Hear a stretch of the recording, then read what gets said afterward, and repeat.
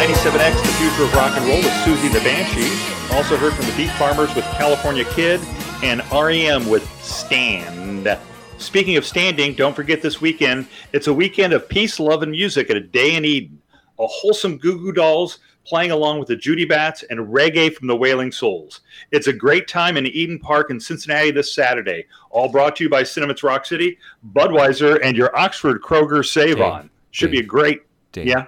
Dave. Yeah? Sorry to interrupt, but Yeah. Day in Eden ain't happening. Sorry. Yeah. Paradise Lost, we could call it. Because you actually mentioned the lineup, though, from Day in Eden 1993. How did it all come about to get Wailing Souls, Judy Bats, and the Goo Goo Dolls to perform this? Anybody got any backstory on this?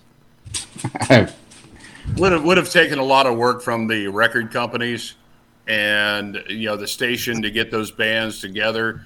The Judy Bats were hot at the time. Goo Goo Dolls were coming along, and Wailing Souls was looking to get someplace to play. So I think that's how it worked out. I mean, obviously, the record companies contributed a lot to making that happen. But, I mean, credit the folks at Day in Eden for helping out. And I know that probably Julie Maxwell, who's not on the call, and Phil Manning and everybody else with their connections with the record company made it happen. And, I think that's the backstory to how it happened. But just a lot of cooperation and trying to get, 97X in Eden Park for the day. We had the show lined up. We booked the acts. Did we have to do the writers, and did we have to do all that stuff? I mean, we were everything. Yeah, we promoted. I believe this was the first concert that we ever actually produced from bottom up, from the writers to everything else, because obviously we ordered all the food for the bands, ordered everything that they had on their writers, and that sort of thing, had it in the dressing rooms in the pavilion there. And so I would think that we took care of all of that going into the show. And obviously there were several things that didn't work out that day. But, I think we took care of all that. Okay, so what a writer is what the band requires as far as sound, any food, how long their set's going to be, how much they're going to get paid, etc. Did anyone read the fine print on the Wailing Souls writer about the food? Did anyone do that? No. Apparently not. No, apparently not. Yeah. So what happened is, this is the rumor, there was meat and on the veggie tray, or there's veggies on the meat tray or the cheese tray, and the band was not going to perform without that and hot tea. Am I correct? Yeah, you are correct. The band showed up, looked at the meat and cheese tray, and said, no, the meat is touching the cheese. We cannot eat this. Wasn't it more of the meat touching the veggies? It may because have they were been. hardcore I'm not vegetarians? sure. But something was touching something else that they couldn't eat. And they requested tea, I think, in the writer, which we had, but they wanted hot tea. And that meant we're all at Eden Park, and we all have jobs to do. The only person with reliable transportation to get around the mount is Rob Urban on a bicycle looking for a place to sell hot tea. Mm-hmm. And so Rob, God bless his soul, he was out there getting hot tea for Wailing. Their show, though, went without a hitch. Am I correct? Yeah. I mean, performed absolutely fine. They got up there and played, and it went great. Do we remember how many people attended that? I do remember it being very crowded. Yeah. I don't have an attendance figure or anything, Dave, but it was very crowded. We weren't. Yeah, we were down by the fountain itself. It was not in the pavilion. It was down, on the field. And then we had like the bands and everything had to get ready like kind of far away, if I remember. They're like dressing rooms. To the pavilion dressing room up there to get ready, unless you were the Judy Bats or Goo Goo Dolls that had their own bus and they were ready to go. So the Wailing Souls, that's because I remember that room, because we all kind of hung out at that room as well too, if I remember correctly. Mm-hmm. Okay. So then the second band was the Judy Bats. How many albums they have No, the out? second band was the Goo Goo Dolls. Yes. Yeah, Judy Oh, Bats. that's right. Yeah, that's the basis of the whole story. Yeah, the Goo yes. Goo Dolls were the second band. Yeah, in fact, the Goo Goo Dolls did not have a tour bus. They had a van with a large trailer with their equipment. Right. Yeah. That's my recollection too. Yep. And they came from Buffalo like that morning. Good they had a driver for the van because, quite honestly, the two of them, when they showed up, weren't in very good shape. Okay, so the Goo Goo Dolls go on second. I'll tell you my part of the story here in a second. I want to get everybody's story. Let's start with Romy. What did you remember and recall of the Goo Goo Dolls?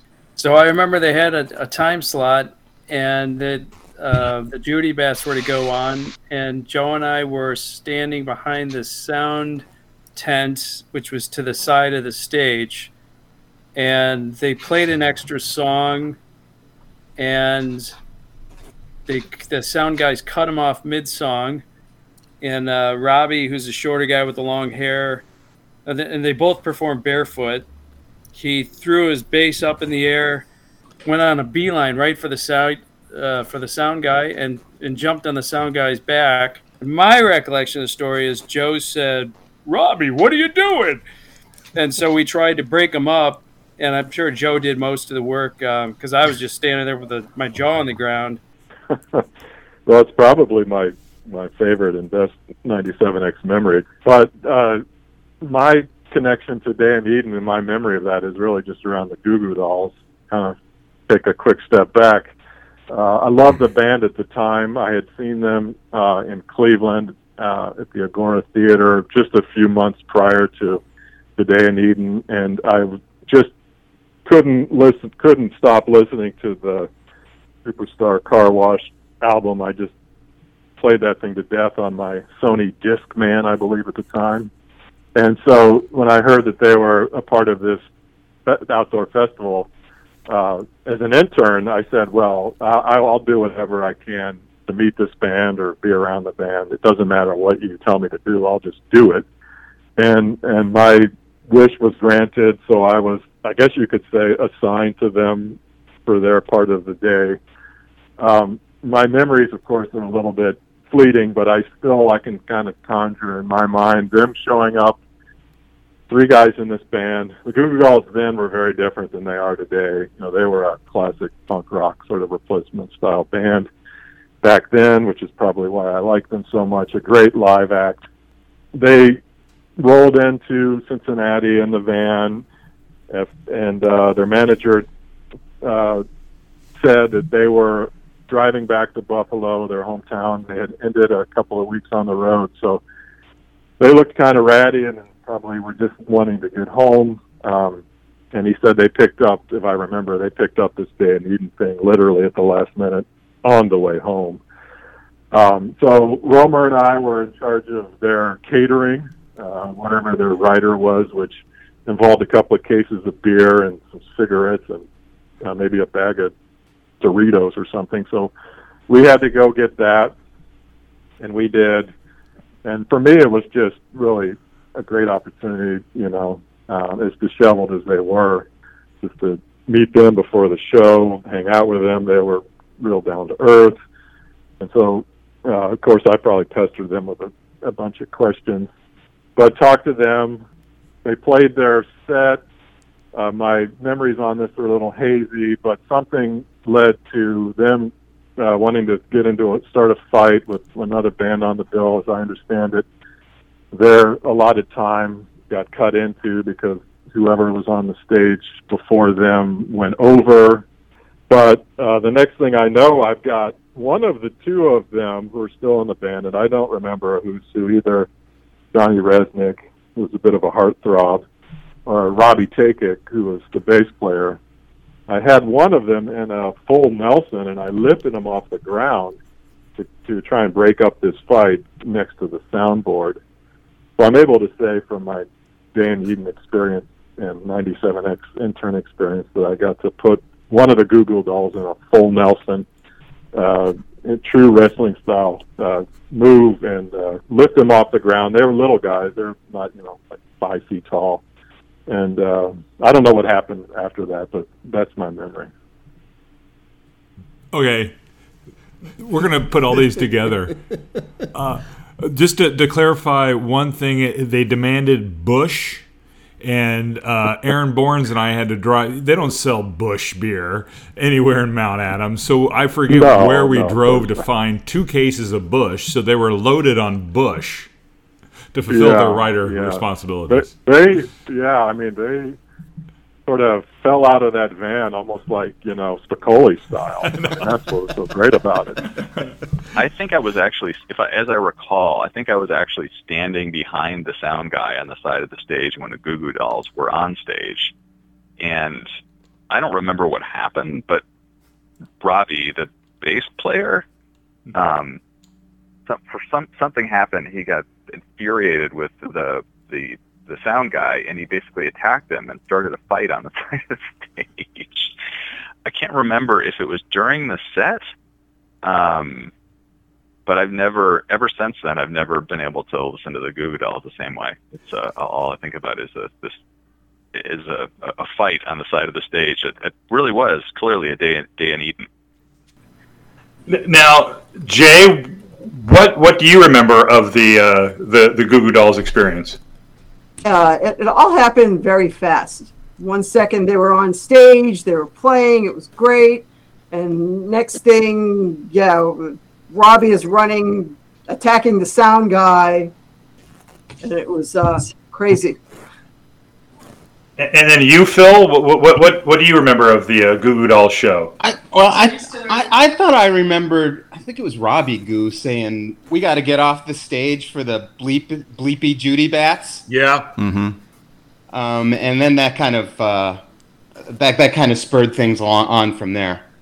And they were still in their obnoxious punky stage. This is right as what Superstar Car Wash was happening. Yes. Yeah. Mm-hmm. Yeah. So they were becoming the hot AC band that they ended up to be. Right. And was it an extra song though, or did they start late because we were kind of disorganized, and then the sound guy was just trying to get back on to the time slot, or they just actually? No, it was quite honestly because I was actually at the soundboard.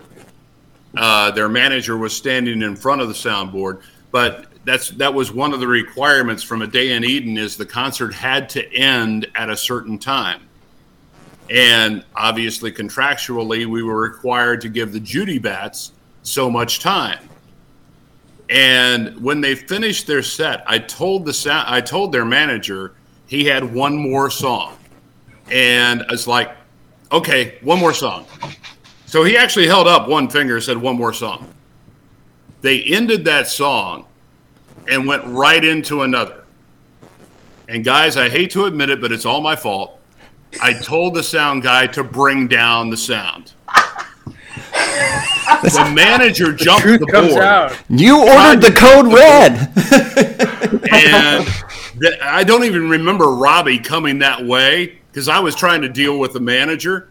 But yeah, I mean, because it took so much time to change between Wailing Souls and the Goo Goo Dolls, and then the Goo Goo Dolls to the Judy Bats, we had to cut them off at some point.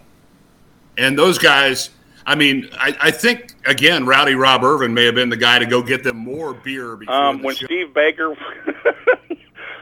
I think you made the joke that Steve was driving his basic car because he smoked so many basic cigarettes that his spare tire cover was soon to say basic, and he'd be driving his basic Jeep around picking up the Goo Goo Dolls. But I was there when the relish tray, the meat tray problem, when the reggae band, was it Wailing Souls? Who was the reggae band? Yes, that's correct. Yeah, Wailing Souls said, no, I can't have this because, look, you got your cheese touching your roast beef, touching ham, which there's just no way in hell. And I think Phil, being very, hip to things, said, dude, just eat the roast beef. You don't have to eat the cheese or the pork if you don't want to.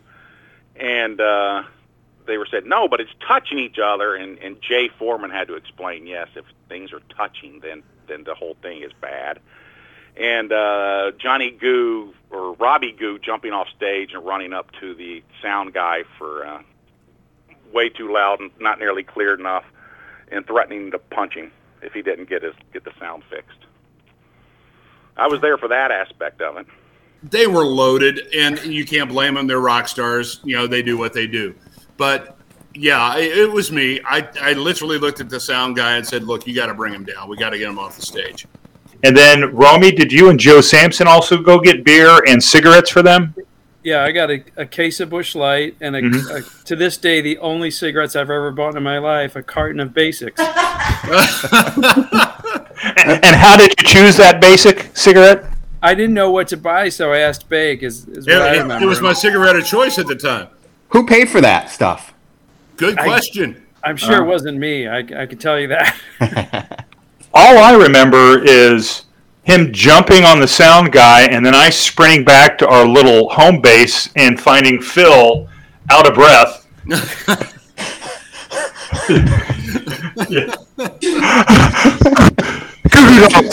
Was it me out of breath or was it you? It was me. May have been both. So you had to leave your little cocoon there of cooling off because there was air conditioning and had water and drinks there to come out and see the aftermath of the show. Yeah, it was Bake and I hanging out like a field house kind of thing. Yeah. Yeah. Yeah. They're just kind of recapping the day as the Goo Goo Dolls were already, or the Judy Bats were on stage, right? Yeah. Were they on stage yet? It was probably during the change. Probably during because the change. I went out as the Judy Bats were playing, and the Day in Eden people were at the side of the stage. And God love our fans, but they were slam dancing to Margot known as Missy.